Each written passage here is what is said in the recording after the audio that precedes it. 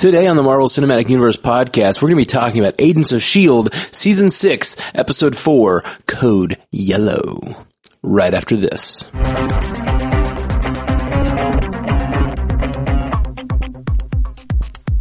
Welcome to the Marvel Cinematic Universe podcast. My name is Matthew Carroll. And I'm Jeff Randall. Week 2 in New York! Yeah, back in the habit. I don't know what I'm talking about. Screw that one up real hard. Yeah, New York Part 2. You're in New York. I'm going to be in New York in 2 days. It sounds like a couple of our friends from the podcast might meet us up there. I'm really excited. Again, we're doing a podcast meetup in New York City. We're going to meet at so what's the place? Comnata Quest. We're going to meet at Comnata Quest. But honestly, if you do want to come, hit us up because it'd be great to organize it so we all get tickets. But yeah, random meetup in New York City. Pretty excited about it. It's going to be great. I would say it's been a lot of fun up here, but it's been kind of boring. You know, I had to do work things. Ugh, it's the worst. Yeah. And I've been trying to save money by just staying in the hotel room, and I haven't really gone anywhere. Oh man, well that's going to change now that I'm there. Yeah, it is. Yeah, because I'm happy to cover some Ubers and get us around town and buy some whiskey at a store and put it in a flask. Store, like if you go out the front door of the hotel and turn right, and then like walk 5 feet and turn right, you're in a liquor store. Sweet. Then I just got to bring my flask. Yeah, man. I've got a plastic flask that can get through places. All right, now I feel like I'm starting to sound like I'm hatching some sort of plan. Okay, let's talk about Agents of S.H.I.E.L.D. But hit us up if you guys are just listening to this episode. We're going to mention it in the next 3 episodes because, yeah, we're going to be going. But Agents of S.H.I.E.L.D. this week, I thought this was a really fun episode. I loved all the Deke Shaw stuff. Great opening. Maybe one of the better cold openings of this show. Oh yeah, absolutely. When we were in the game in the what was it? The Rimarath's Rumble, I think it was what it's called. Yeah, it sounds right. When we're in that game and Deke Shaw is running around, like my thought, I think originally they're trying to like fool people into believing that he's going through some shit again, and I immediately knew, I was like, this is not real. None of this is real. Yeah, definitely knew it wasn't real. I thought it was going to be like and I guess it is. And this is me being an old man. I was like, oh, he's writing a book or he's writing a movie about his experiences in the future. You know, that's what I was thinking. But it makes a lot more sense. It's a lot more modern that he's doing the VR thing. It also fits his character because that's what he was doing in the future, is he was selling those VR experiences. Yeah. He was a purveyor of experience. And now he's a purveyor of experience with Daisy. In one of the best exchanges that I've ever seen Mac involved in. 2%. I actually found that a little disconcerting where they bumped that up in the episode against the other storyline, because that was a really silly, like almost like Three Stooges-esque moment when he looks over at him. He's like, why I oughta? And he's like, and they're like, 2%. I'll give you 2%. It was really like almost a silly, whatever, Abbott and Costello bit they were doing. Yeah. And then it immediately cut to, spoiler alert, Yo-Yo's boyfriend dying in a really awful, brutal way. It really was. It was so bad. Yeah, this is one of those examples. We always talk about putting humor in, but making sure the humor doesn't affect the stakes of things. And I did feel like that was so silly. And the A storyline and the B storyline, the A storyline was so silly and funny in this episode that the B storyline, kind of got short shrifted a little bit. Yeah, it was a little shortchanged. Got the short end of the stick. But apart from that was so sad. Yo-Yo's just tragedy of her new boyfriend dying that way was it was so gross.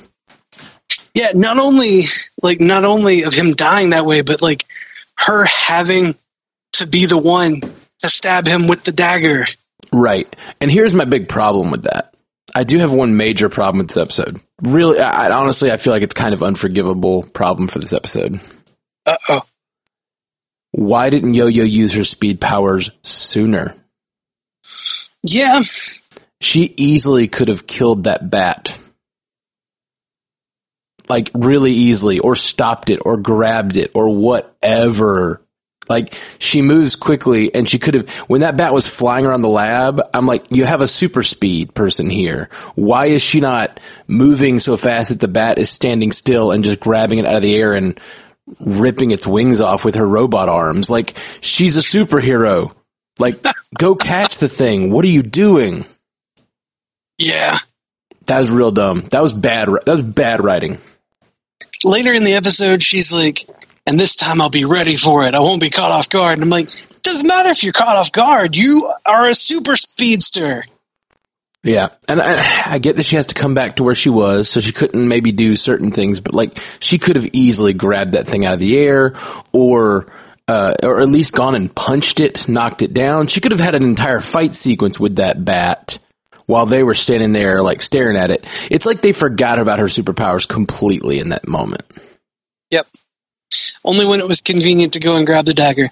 Which, again, she could have done. Like, she could have super speeded, grabbed the dagger, and then, like, knocked the thing out of the air with it, like, pinned it to the floor. Yes. The way this, if they thought about it, the way they should have run this episode, they should have built up their love story in the previous episode, and then had her be away on another mission before he gets infested. Like, that whole Matt conversation, all that could have happened. Yo-Yo could have been away, because you gotta remove your supers if you're gonna let something so mundane happen to someone, you know? And mundane's harsh. It was stoppable. It was easily stoppable by a super. Yeah, something so easily preventable. Yeah, exactly. So that's my anger with this episode.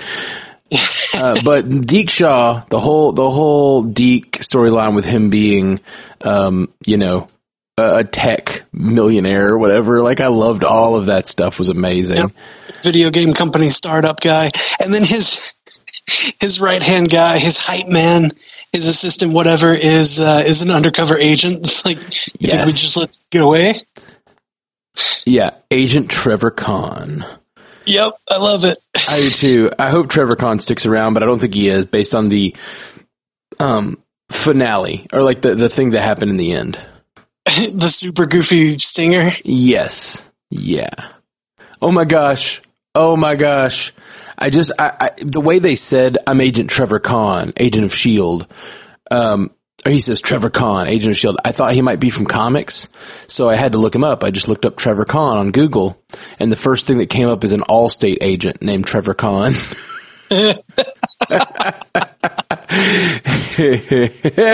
Trevor Kahn, Agent of Allstate. He's got khakis. That's so good. It's so good that he's actually Agent Trevor Kahn. Insurance agent. That's super good. Okay, anyway. So I don't know. I really liked the Trevor Kahn turn. I really liked his girlfriend, Sequoia.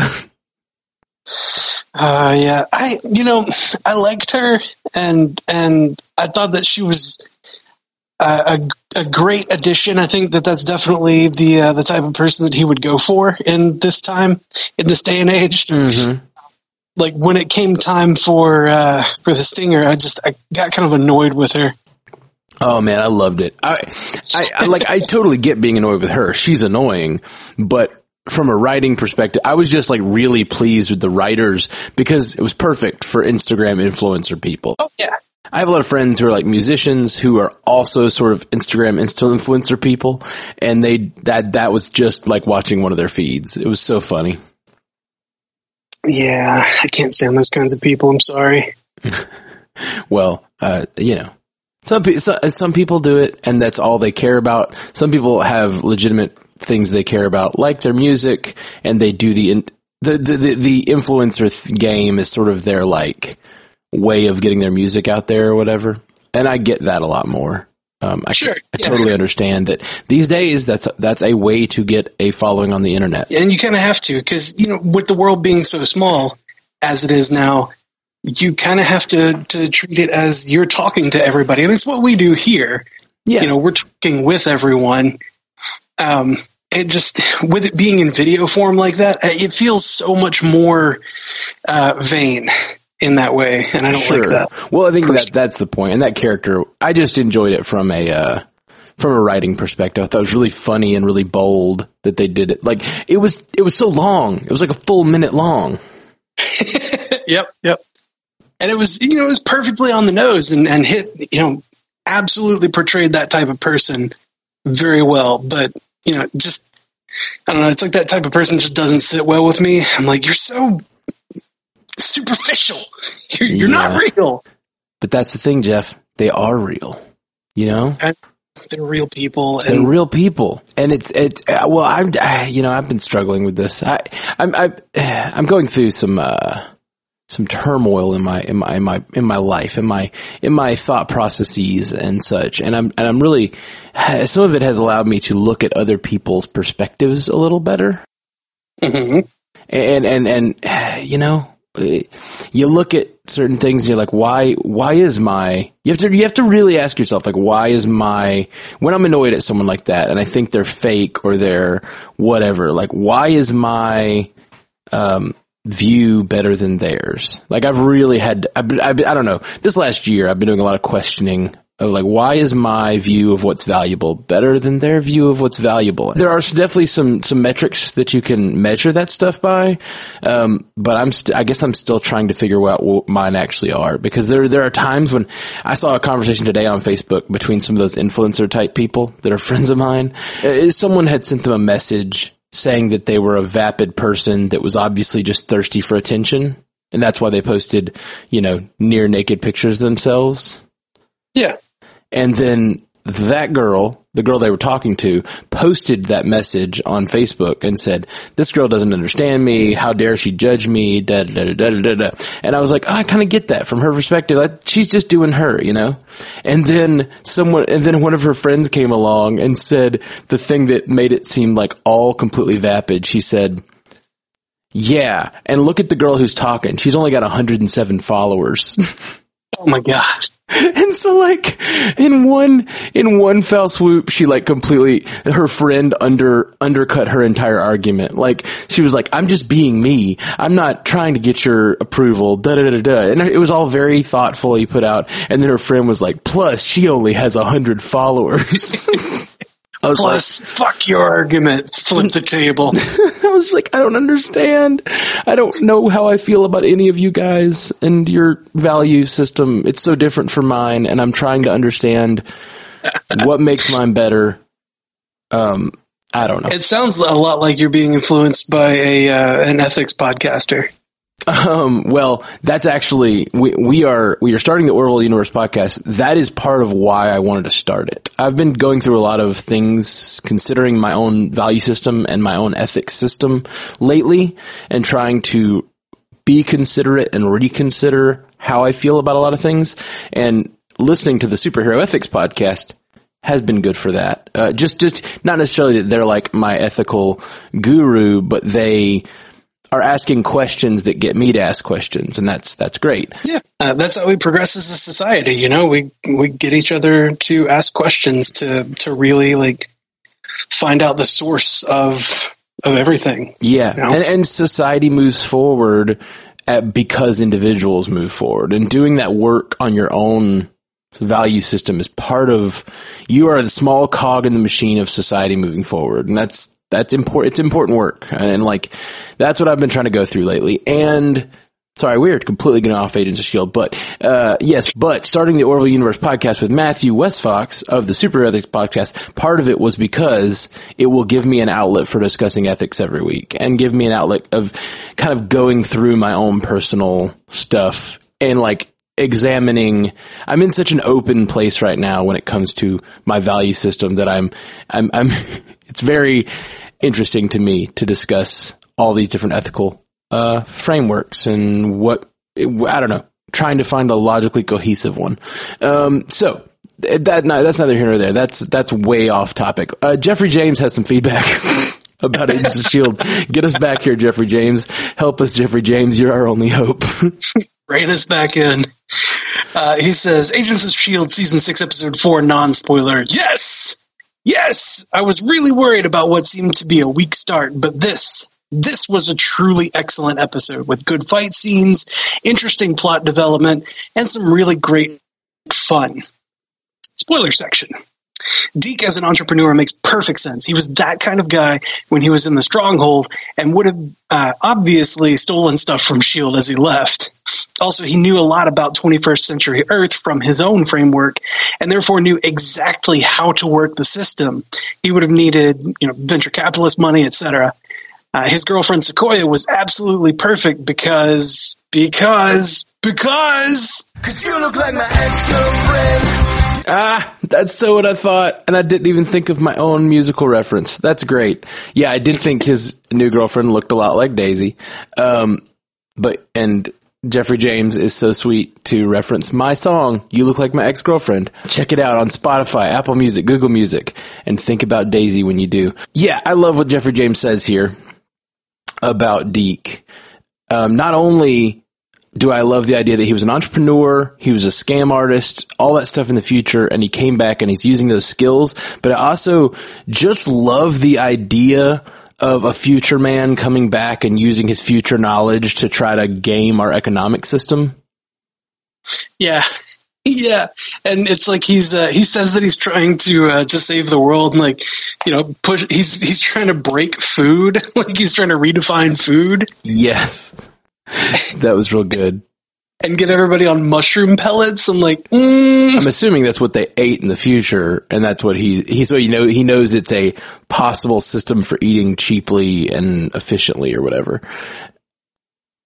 Yeah, I don't know. I don't know what he's trying to do there. It kind of goes against what he was doing character wise in the last season, because when they came back from the future, he didn't want to be anywhere near that stuff. Well, he loved cheeseburgers so much. Well, see, I don't think he's trying to do it for himself. I think the idea is he's trying to use his future knowledge to game the economic system, like I said. So he's trying to create this thing he knows can be created because it was created. So he's trying to reverse engineer it using his engineers so that when they get there, he can be like, okay, give this to the people. I'll keep eating whatever the F I want. Eating the cheeseburgers. Yeah. But just that's such a fun science fiction conceit. I mean, it's the Booster Gold sort of thing, where, a future man comes back and uses his future technologies to do whatever. And it's just fun that we've just kind of inserted that into this sort of thing. I love that. Yep. I like Deke a lot. And I'm really, really happy that Deke came back in so soon and is pretty much immediately back into the fray. Yeah, I like it too. It seems like he's going to continue to be a target, even though he's quote unquote different from all the others.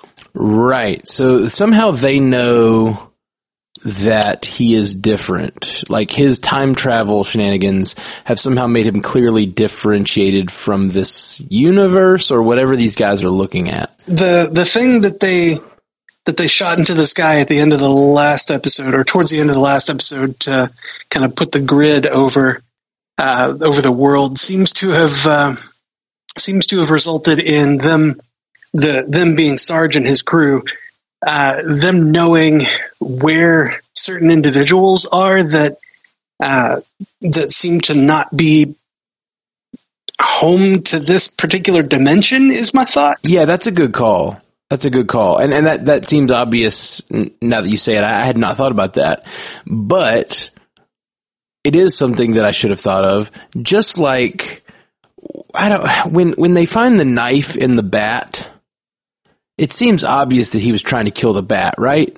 I felt really annoyed that the doctor or Yo-Yo or her boyfriend did not make that call. They still haven't made that connection. And maybe they have now that she killed it again. But I felt annoyed that they didn't make the connection that he was trying to kill the bat, especially after they discovered that it was controlling this person, basically. Yeah. It reminded me of the ants that, the mushrooms that control the ants. Yeah, they mentioned that in the episode. Yeah, they with that being a thing that happens on Earth. and them mentioning it. Like, how do you talk about that and then not immediately know that this tiny creature that's inside this guy is the thing that's controlling him and was the thing that was targeted by this dagger, because it's going straight through the middle of that thing. Yeah, I agree. I'm really kind of annoyed at that. I'm also super annoyed that when the thing is flying in his mouth, she didn't bolt across the room and use her robot arms to disable it. Right? Like, it was real dumb. She was standing right there. Like, legit, he's holding her. She drops down. It's crawling in his mouth. She could have easily just bolted over, grabbed the thing, yanked it out, stabbed it. Yeah. Or used her robot arms. Or ran to the other room and got the knife and stabbed it sooner. It just, that was really kind of an atrociously written sequence, because it just forgot about her superpowers. We're watching a show about people with superpowers. Like, we, as the viewer, we're not forgetting that Yo-Yo has superpowers. Why are the writers? And then they remembered only when it was convenient, like you said. Yeah. Well, it's like they want to give her some strife, and they want to give her some kind of tragedy to work through, but just the way that it felt forced. It feels like forcing tragedy on the character instead of earning that tragedy, so to speak. Yeah, totally agree. Another unearned sort of logical fallacy, I felt like, was when they get into Deke's, space, and they're looking at all the stuff that he's selling, and they look surprised, first of all, which doesn't make sense because they've got Agent Trevor on the case. Mac looks very surprised. He also says something that I do not understand at all. He said, "It wasn't my call." You're the director of S.H.I.E.L.D. I mean, maybe Coulson sent him away before Coulson left, but still, you're the director now. Why aren't you keeping an eye on this thing? And why are you, like, abdicating responsibility? I thought that was really stupid. Like, literally everything is your call at this point. Yeah. Not my call. So we shouldn't have let it get this far. I'm like, yeah, you think? He's got a, like, company operating.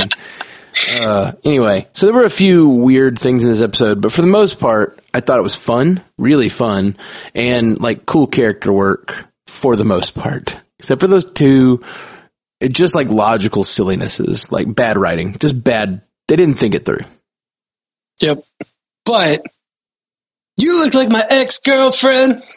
Yeah. All right. Well, guys, we're going to let you go. We are the Marvel Cinematic Universe podcast. Hit us up at mcucast.com, at mcucast on Twitter, facebook.com/mcucast, mcucast@gmail.com, or call us at 573-CAST-MCU. If you want to hear more from me, I have the Star Trek Universe podcast and the Orville Universe podcast, or you can listen to my music anywhere you get music. We're going to ride out to You Look Like My Ex-Girlfriend. Until next time, ex-girlfriends.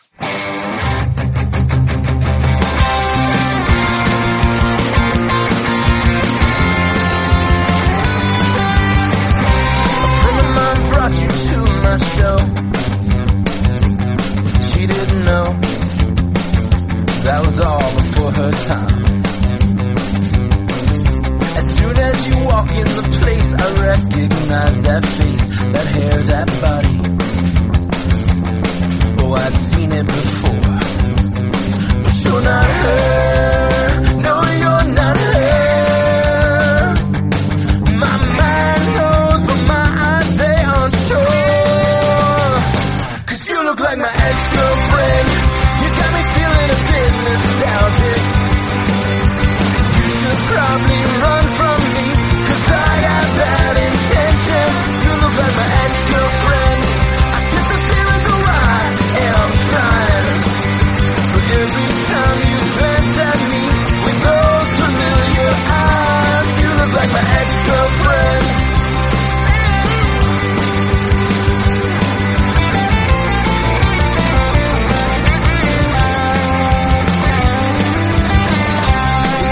Explain these feelings I'm having for a ghost. Yeah, I'm laughing too hard at your jokes. I'm leaning your direction, but these feelings, they're not for you. They're just my issues unresolved. I promise we don't wanna get involved. You look like my ex-girlfriend. You got me feeling a bit nostalgic.